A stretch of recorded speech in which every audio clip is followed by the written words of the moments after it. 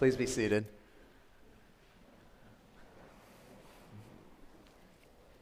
Before I read God's word, let's pray.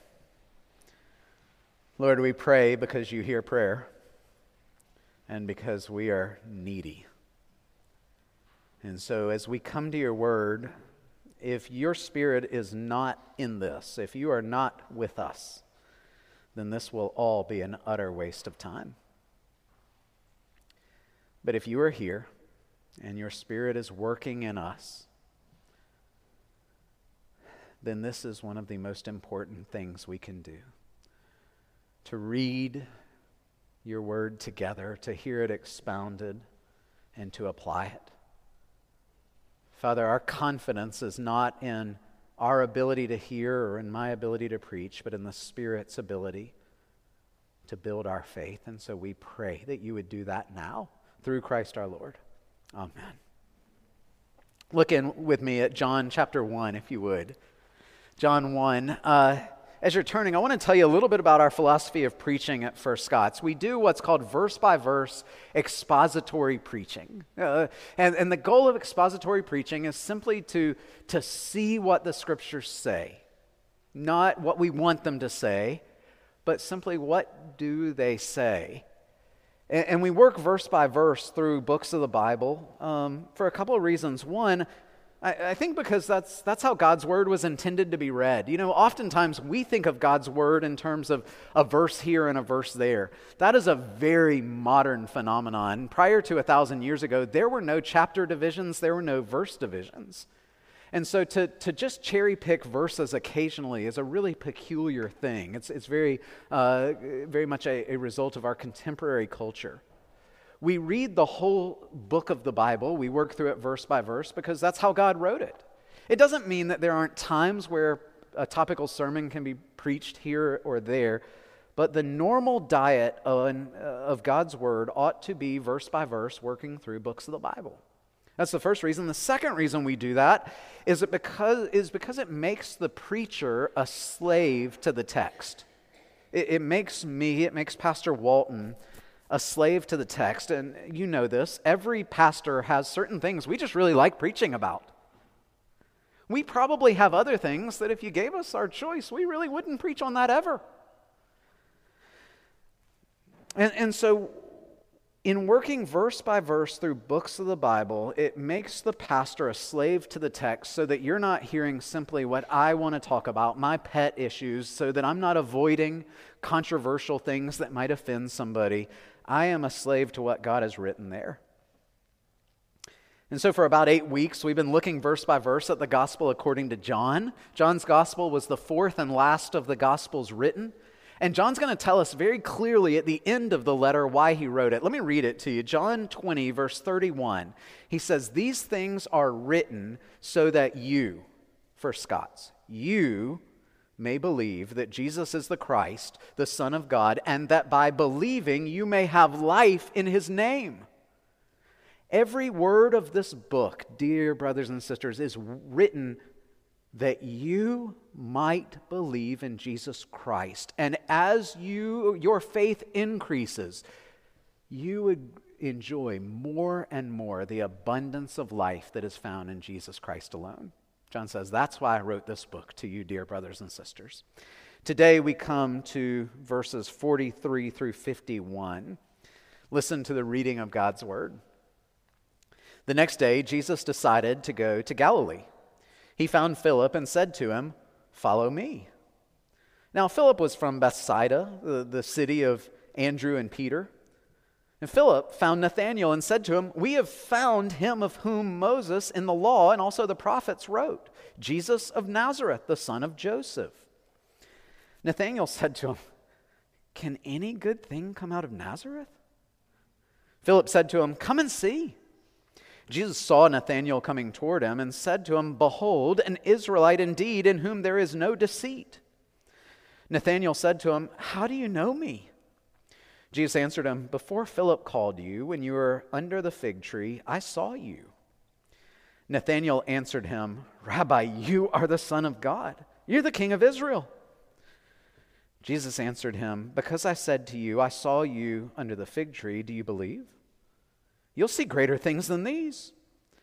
And he said to him, "Truly, truly, I say to you, you will see heaven opened, and the angels of God ascending and descending on the Son of Man." The grass withers, the flower fades, but the word of our God will stand forever. Thus far in John's gospel, this is our 8th sermon, as I said, the Apostle John has been setting before our eyes with wonderful clarity the reality that Jesus is the Christ, that he is God in the flesh, and that he came to earth to dwell, literally to tabernacle among us, to be the temple among us. And John wants us to understand, because he's seen this with his own eyes, he wants us to understand that this is an objective fact, that Jesus Christ became flesh. And yet, he knows there are many who don't believe it. And there are others who perhaps ascribe to it intellectually, ascend to it intellectually, but it has no significant impact on how they live. There's no faith, there's no trust. And John's purpose is not simply that we would believe it, but that by believing we would have life in his name, fullness, abundant life. That's what Jesus said in John 10:10. "I have come that they would have life and have it abundantly." Now, the neat thing about abundant life is there is no brim to it. There is no top to it. And so there is always more available. There's always greater joy in Christ. There's always greater hope. And so John has written this even for us who profess to be believers, that our faith may be increased and that we may more and more and more with every successive day enjoy the fullness of life that's available to us in Jesus Christ and in him alone. And what John's doing here is he's showing us how this happened in some of the lives of the earliest apostles. So we saw this in the previous passage when Jesus called John and Andrew and Peter. We see it today as two men encounter Jesus and their lives are utterly transformed by him. They meet Jesus Christ here, and the trajectory of their life, the direction of their life, is completely redefined and reoriented in this moment. As we look at the text this morning, I want you to see three things. The first is the God who seeks. Second, I want to see who God seeks. And then third, we're going to see what those who have been found by him now seek. Now, if that's confusing, it's printed in your bulletin. First, the God who seeks. The passage begins the next day. John has been giving us a multi-day account of what Jesus has been doing. And not only does it show us how committed Christ is to the work that his Father sent him to do, but it reminds us he's flesh and blood. I love the way that John says it. The next day, Jesus decided to go to Galilee. And maybe he wanted to do some shopping, and that's where the nearest Target is. We don't know why he wanted to go to Galilee, at least not yet. But the end of the verse is extremely illuminating. It says he found Philip.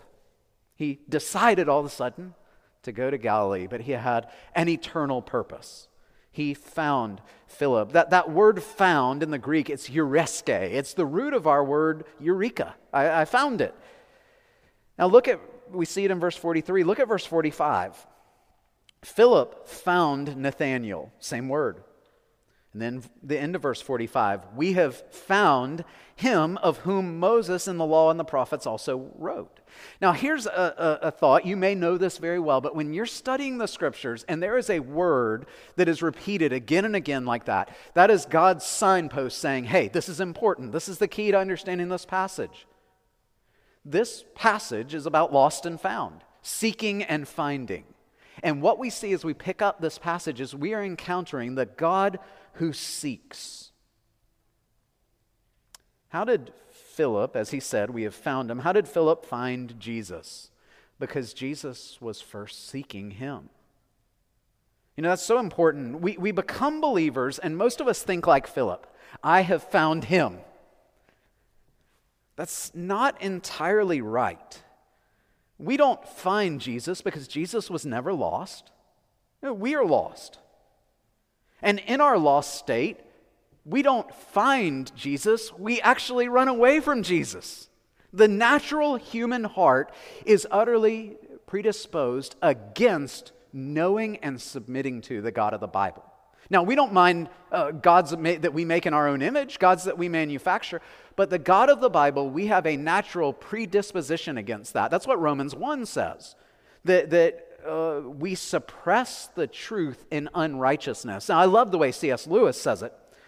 Lewis says, man seeks God about like a thief seeks a policeman.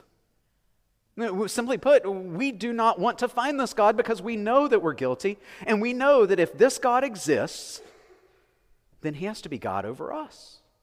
You know, most people's arguments against the existence of the God of the Bible really are not intellectual arguments. They're about the will. If this God exists, then I have to submit my will to him, and I don't want to do that. That's why Paul says in Romans chapter 3, there is none who seeks God. Are you sure, Paul? No, not one. Just in case we wanted to argue with him. He says, they have all turned away. And so how is it that Philip began seeking Jesus? Because Jesus first sought him. Jesus decided to go to Galilee. Why? Because he was seeking Philip. I wonder if sometime later, some of us are really good at overthinking. And we think about every word that we've ever said, and why did I say it that way? I wonder if Philip later went, why did I go and say, I found him? He was the one that found me. You know, that's our natural theology, even when we become Christians. Our innate fleshly theology is, I found him. I did the work. There was some spark in me that got it, that understood it, when countless others hear the same message of the gospel and they turn away. And we tend, naturally speaking, we tend to think of the gospel as a partnership. Jesus comes seeking and then I come seeking, and we sort of meet halfway. I have to open my heart to receive it. But you know, if you really study the scriptures, you see, salvation is not really a partnership. It's not a cooperation. In fact, the only thing that I contribute to my salvation is the sin for which Jesus died. But he did everything to accomplish my salvation. And so the grace of God that finds us, that seeks us and finds us, is sovereign grace. And you can open up Ephesians 1 and 2 and see that. You can open up Romans 9 to 11. You can open up just about any book of the Bible and you'll see sovereign grace. And I want to give you a heads up that we're going to see that again and again and again in the book of John. We're going to get to chapter 6, and Jesus is relentlessly pushing this idea that if it is not for the sovereign grace of God, we will never come to him. That's what Jesus said in John chapter 6. Then no one will come to me unless the Father who sent me draws him. This is sovereign activity here. This is the work of God alone. Sovereign grace comes to us by the God who seeks and saves his people. Look at your hymnals for a second. There's a hymn. Look at 466. I want you to see the lyrics of this hymn. I thought about singing it. It's a hard hymn to sing. It's sort of a tongue twister, and tongue twisters are never ideal in hymns. But it's a theologically great hymn, and maybe we'll be able to sing it one day. But it captures exactly what's happening in Philip here. Look at 466. It's called, I sought the Lord, and afterward I knew. Verse 1, I sought the Lord, and afterward I knew. He moved my soul to seek him, seeking me. It was not that I found, O Savior, true. No, I was found of thee. You know, to really mature in our faith, we begin to understand that it was not I who initiated. It was God who did the seeking and saving work. And this is the God we see here. Jesus is the God who sought out Philip, and he has sought out many of us. If you are in Christ, it's because he made the sovereign initiative of grace in your life to change your heart, that you might now embrace him, to turn you away from self-idolatry and turn you to the worship of the true and living God. Jesus is that God.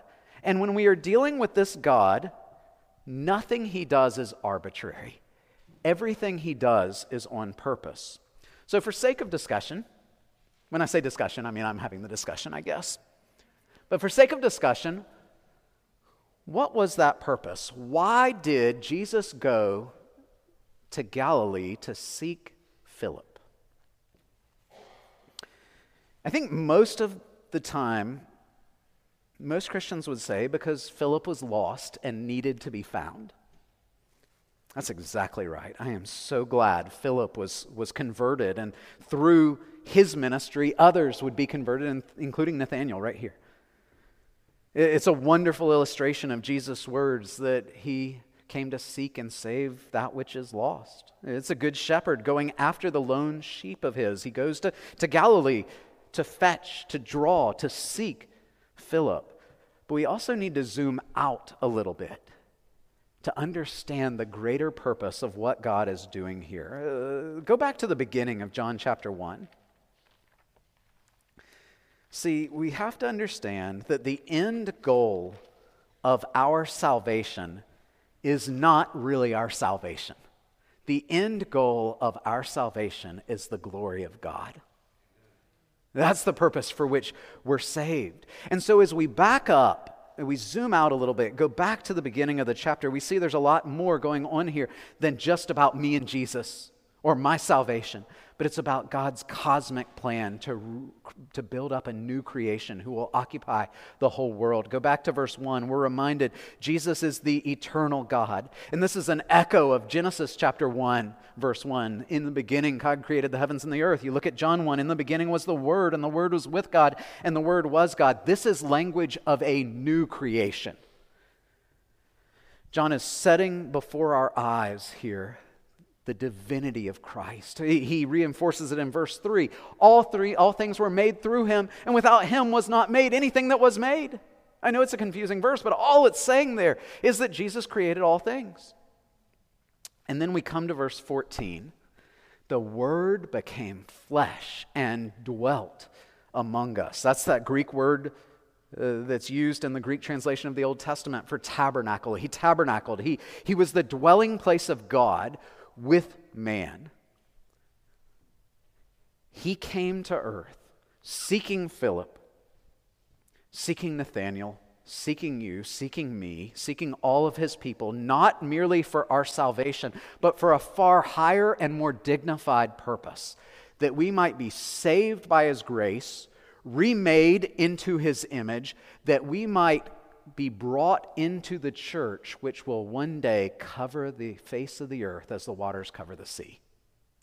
All for his glory. See, that's what Israel in the Old Testament was supposed to do. They were to be a holy people set apart for the glory of God, radiating forth God's glory into a lost and dying world.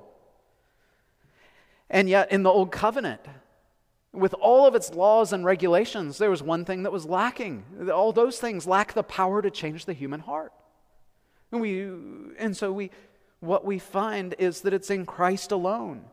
And his purpose was to constitute a new creation, a new church, a new Israel, as a community of new created people who, by the power of the Spirit, will display to the ends of the earth the glory of God. Our salvation, he doesn't seek us merely for our salvation. He seeks us so that the glory of the grace of God would redound to the ends of the earth. That's the first thing that we see in this text. He seeks a people. He's the God who seeks. He's seeking a people who will be saved by his grace, renewed in his image, and will constitute his body, the church. Second, I want you to see who God seeks. And I know it should say whom. That's okay. Jesus goes to Galilee, and immediately we meet Philip. We're not told a whole lot about Philip. His name's mentioned about half dozen more times in the Gospels. He's not one of the major players. There's something significant we know. He had a Greek name. Philip's a Greek name. A good Hebrew probably wouldn't give his son a Greek name. So Philip may have been a Greek, or he may have been a Hellenistic Jew.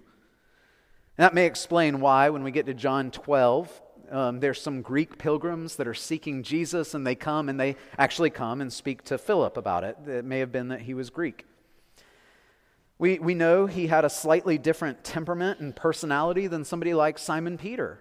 And In fact, when we were talking about Philip today, I'm going to guess some of you had to say, all right, was Philip an apostle or not? I can't remember if he was among the 12. Was he?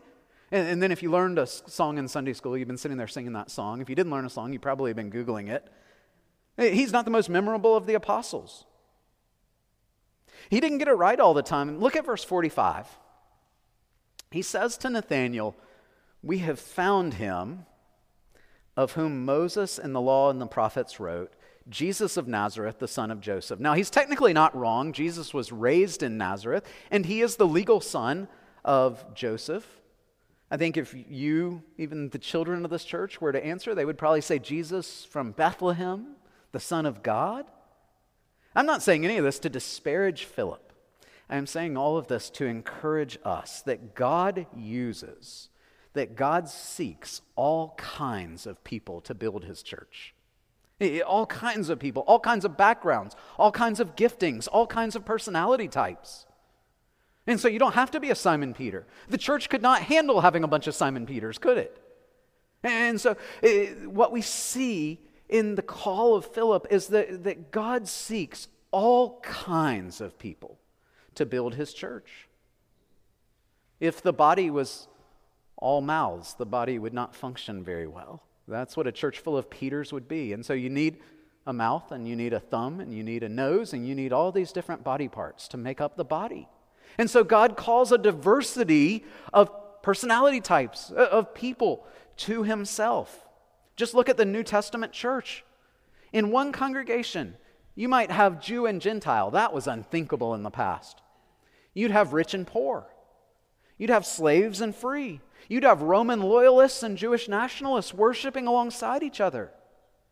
You'd have people with tender consciences and people with calloused consciences. And we need to understand that because it's easy to look around the church sometimes and compare ourselves with others. Philip could have easily said, wish God had made me like Peter, be the spokesman. Peter gets all the attention. Peter. I'm not in the inner circle like John. I don't know if Philip ever thought that, but I know a lot of us do. And you look around the church and you say, well, what do I have to contribute? I can't play piano. I can't teach Sunday school. I'm not wealthy. Those are not the criteria upon which God seeks. The criteria upon which God seeks is God's sovereign grace and our need of him. Look with me at Deuteronomy 7 for a moment. Why did God choose Israel from among all the nations on earth? They're a difficult people, weren't they? Deuteronomy 7, God tells us why he chose Israel, and he wants us to understand it was not because of anything in them that he sought them. It was because of who he is. Deuteronomy 7, starting at verse 6, "For you are a people holy to the Lord your God. The Lord your God has chosen you to be a people for his treasured possession out of all the peoples who are on the face of the earth. It was not because you are more in number than any other people that the Lord set his love on you and chose you, for you are the fewest of all the peoples. But it's because the Lord loves you and is keeping the oath that he swore to your fathers, that the Lord has brought you out with a mighty hand and redeemed you from the house of slavery, from the hand of Pharaoh, king of Egypt." In other words, why did he seek Israel? Because he sought Israel. And because of his sovereign purposes. I would never have chosen Israel, but for that sake, I would never have chosen me either.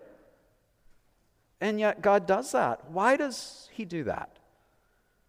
Not because of anything in us, but because of who he is. Paul gives us sort of a New Testament version of Deuteronomy 7 in 1 Corinthians 1. The Corinthians are a church that we wouldn't have chosen them either. They were a difficult church. And Paul says in 1 Corinthians 1:26, "Consider your calling, brothers. Not many of you were wise according to worldly standards. Not many of you were powerful. Not many were of noble birth." Now that is a strange way to build an organization, isn't it? We like to go get movers and shakers. There is no management class that's going to say, go out and find the most difficult people on the face of the earth and build a church through them. And yet, God has done that. If you keep reading, verse 27, God explains his rationale.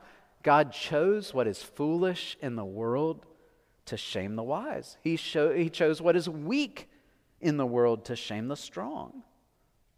It's not to say that he's opposed to the wise, the noble, and the powerful, but he calls not according to what we have to offer, but according to his sovereign grace. He seeks us out. He didn't look at you and say, he would be really good on my team. I really need him. He seeks us because he loves us.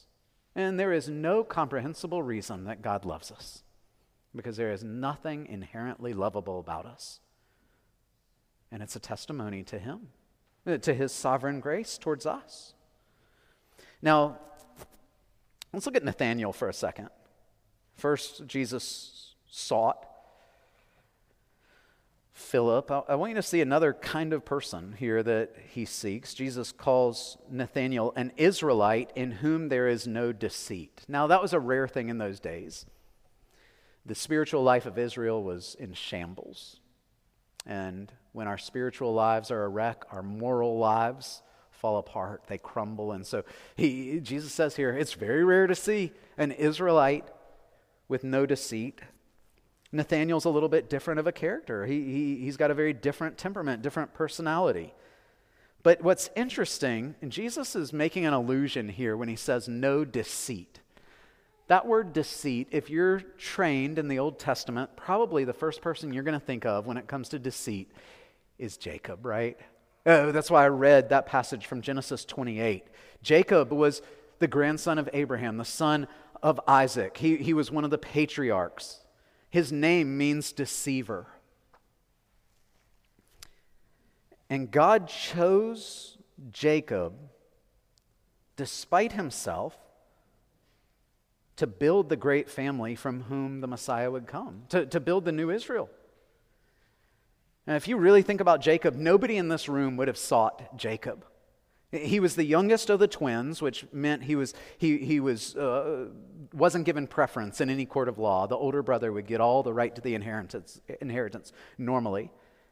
And deceit was his second nature. He was a heel grabber from the womb. Never in a million years would we have chosen him, and yet God did. You know, there's that famous line in Romans 9:13, Jacob I've loved, Esau I've hated. It's a hard verse. A lot of people get hung up on the Esau I've hated, and that's really offensive.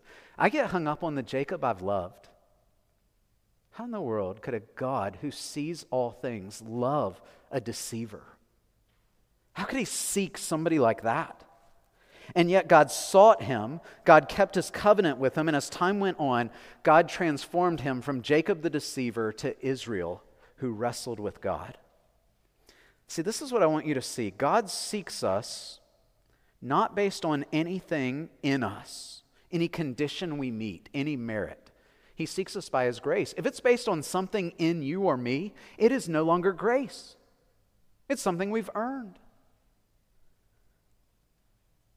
I wonder if some of us get this wrong.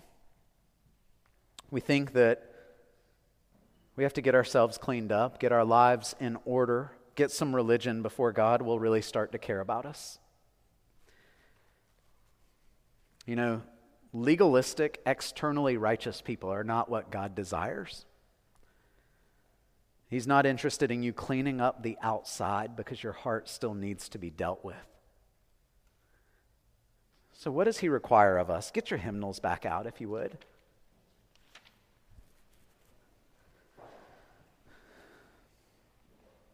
What does he require of us? What kind of person does he seek? Those who by the grace of his Spirit know our need of the Savior. Look at 472.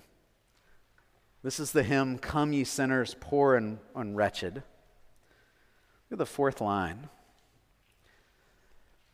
Let not conscience make you linger, nor of fitness fondly dream. In other words, don't let your sins keep you away, but also don't think that you can get your life in order enough that you won't need his salvation. All the fitness he requires is to feel your need of him. This he gives you. This he gives you. 'Tis the Spirit's rising beam. those whom God seeks know our need of him by the Holy Spirit's work in our hearts. And by his grace, trust in him alone for salvation. That brings us to the third thing. I know it's an awkward point, the way I said it. It's written there in your bulletin. It's what those whom God has found now seek. What do those who have been found by him now seek? Here's what I want you to understand. When God has sought us by his grace, and when we come to know that we are loved and upheld by him, then it reorients our life and changes what we seek, what we live for. More accurately, it changes whom we seek. How do you know that God has sought you? Because you begin seeking him. Because you know him. Look at Nathanael again. Go back to verse 47. Jesus saw Nathanael coming toward him and said of him, "Behold, an Israelite indeed, in whom there's no deceit." And Nathanael says to him, "How do you know? How do you know me?" Now, I don't think he's saying, "How do you know my name or where I'm from?" He's saying, "You seem to be speaking to the depths of my soul in the way nobody else has ever spoken before." And Jesus answers him, "Philip, when you were under the fig tree, I saw you."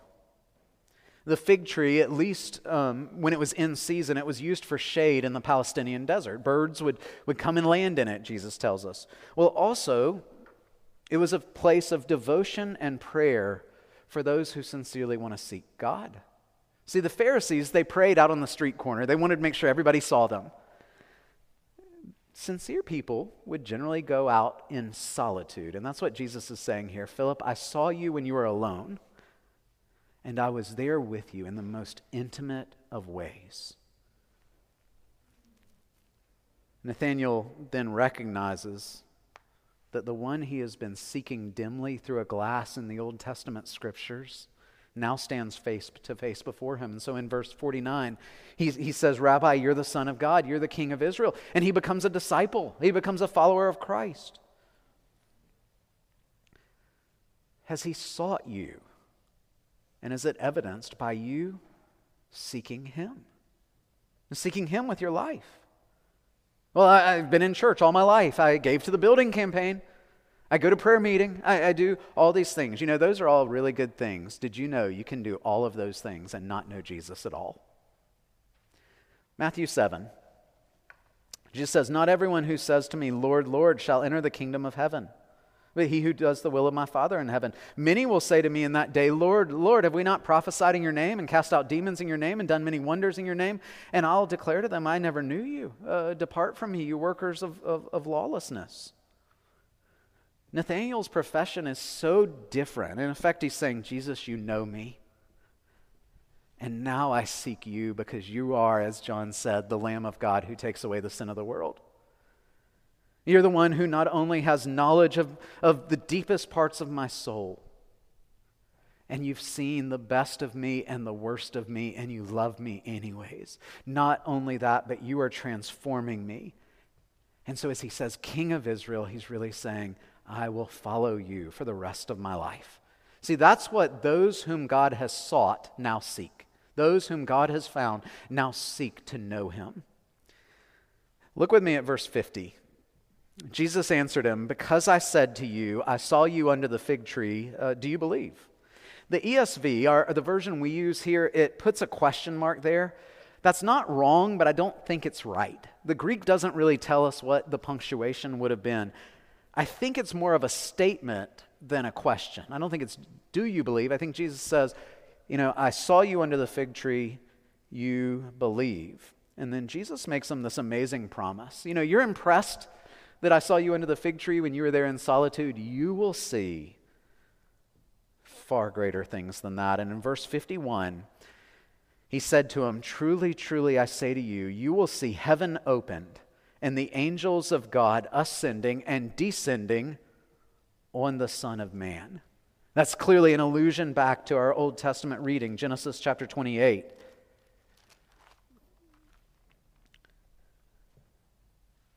And what do we find? What do we find? The God who sought Jacob in the wilderness there is the Lord Jesus Christ. In fact, if you go back to Genesis 28, it says, "And behold, the angels of God were ascending and descending on it, and behold, the Lord stood above it and said, I am the Lord." And Jesus says they're ascending and descending on the Son of Man. What's he saying there? I've come to open the way to heaven. The place that people encounter God is not a stone out in the wilderness. It's not a temple in Jerusalem. It's in Jesus Christ. He's the fulfillment of Jacob's ladder. The greater things that Jesus says, Nathanael, you will see, they're all fulfilled in Jesus Christ. Whatever you are seeking in this life, whatever temporal pleasures you think will satisfy you, ultimately what your heart needs and can only find satisfaction in is seeking Jesus. That's what Jesus is saying to Nathanael. As we begin seeking Jesus Christ, we find that he is exponentially greater than anything this world can offer. As we begin seeking him, we find that the things of earth grow strangely dim in the light of his wonder and grace. That's why the Apostle Paul, we studied it in Sunday school, he says in Philippians 3, "Whatever was to my gain, I count it all loss. It's all worthless compared to the surpassing greatness of knowing Jesus Christ." And so those who have been found by him reflexively seek him above all else. We begin to say with Paul, "For me to live is Christ." And so the purpose of our life becomes integrated in the purpose of Jesus' life, that the glory of the grace of God might be reflected in us to the ends of the earth. And my ambition becomes no longer to serve myself, but to serve Jesus Christ and seek him. That's why Jesus went to Galilee to find Philip, that Philip might tell Nathanael, and the two of them became relentless missionaries. Christ doesn't save us merely for ourselves. He saves us for his glory to go forth and tell others. You know, we don't find this in Scripture, but from history we believe that Philip carried the gospel to Egypt, where he was martyred. Nathanael would carry the gospel to modern-day Iraq, Iran, Ethiopia, Arabia, and India before he was martyred. He was a relentless missionary. This is what happens when we are found by the God who seeks us. We begin to seek to live for him. It transforms us. Do you get that, dear ones? If you profess to be a Christian, Jesus didn't seek and save you so that you would go on living lives for things that will pass away, for things that moths and rust destroy and thieves can break in and steal. He doesn't seek you in order to get you to clean up the outside, but to have a whole hidden life of hypocrisy. He saves you. And just as he says to Philip in verse 43, he says, "Follow me." He never half converts people so that they profess to be Christians but don't follow him in life. When Jesus seeks and finds a person, that person is utterly transformed. They become new creations. The old passes away, the new comes. Nathanael encountered Jesus and it changed him. Philip encountered Jesus and it changed him. And these people who once sought and lived for the world now seek and live for Jesus Christ. And let me ask you, dear ones, has that happened to you? Has that happened to you to such an extent that those who watch your life would see that that person has been changed by God? They're living for something different. Maybe there's a person that knows nothing of Jesus Christ, but they would say of you that he or she is living for something different, something better, something that matters forever. Those who have been found by him now seek him. And the more you seek him, the more you will find of him, and the more you will find of him, the more amazed you will be that he is better than you ever imagined. And that's why Jeremiah 29:13 says, "You'll seek me and you'll find me when you seek me with all of your heart." How do we apply this text? First application, it's for those in here who maybe aren't believers or you struggle with doubt. I want to encourage you to doubt your doubts. Nathanael asks, could any good thing come out of Nazareth? I've wondered how to read that. Y'all know sometimes I read it in 10 different voices to try to find the right one. Can any good thing come out of Nazareth? Is that like us saying, can any good thing come out of Hilton Head?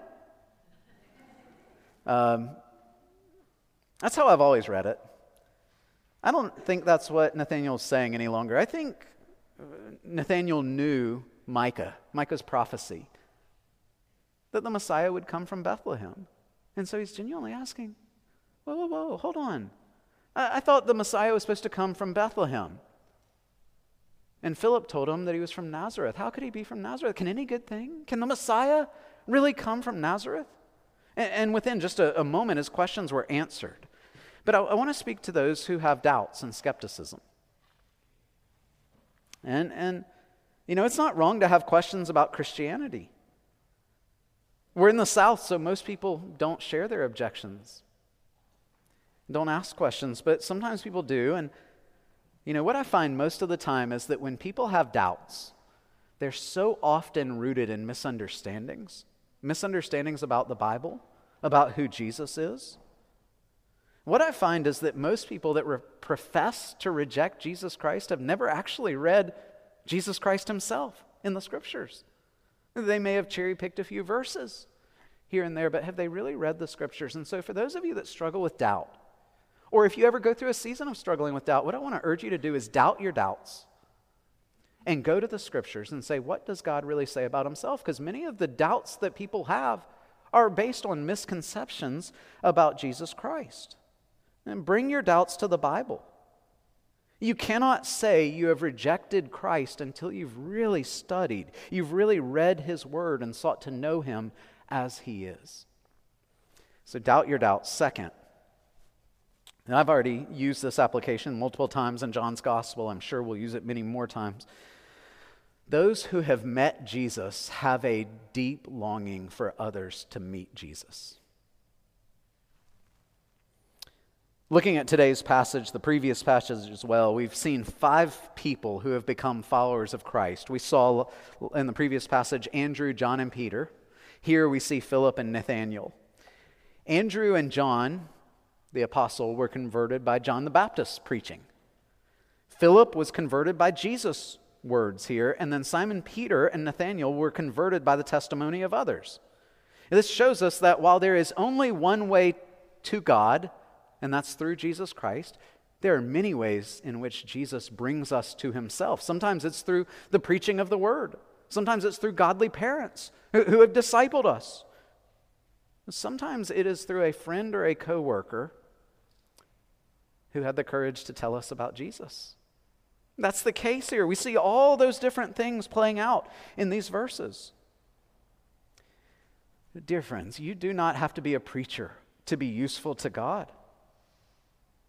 God honored the personal efforts of these 2 untrained early disciples, showing he's pleased to give a prominent place in his economy to bold Christians who simply love their neighbor enough to tell them what Jesus has done. That's you. That's the commission you are given, dear ones, to speak of the Lord Jesus to others. It may be through inviting them to church. It may be through actually proclaiming the gospel to them.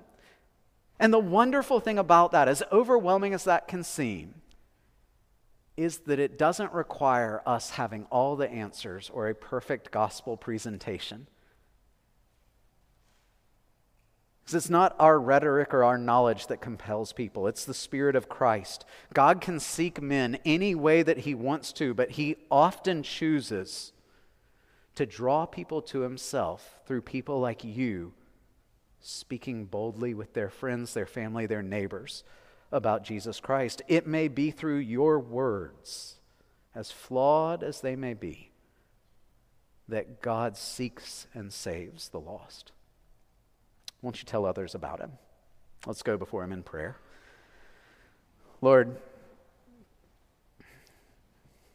how good you are to seek us, because we are unworthy of it. We ought to be left in the darkness and deadness of our sins. We ought to be under the weight of eternal pain, and yet you have aggressively and graciously sought us and drawn us to yourself. Father, I pray that we would never grow tired of hearing that, the grace that you have shown. Father, I pray that as we get ready to sing Amazing Grace, that we would not sing it complacently, with hearts that reflect ignorance or indifference about grace, but that we would sing to you with all that we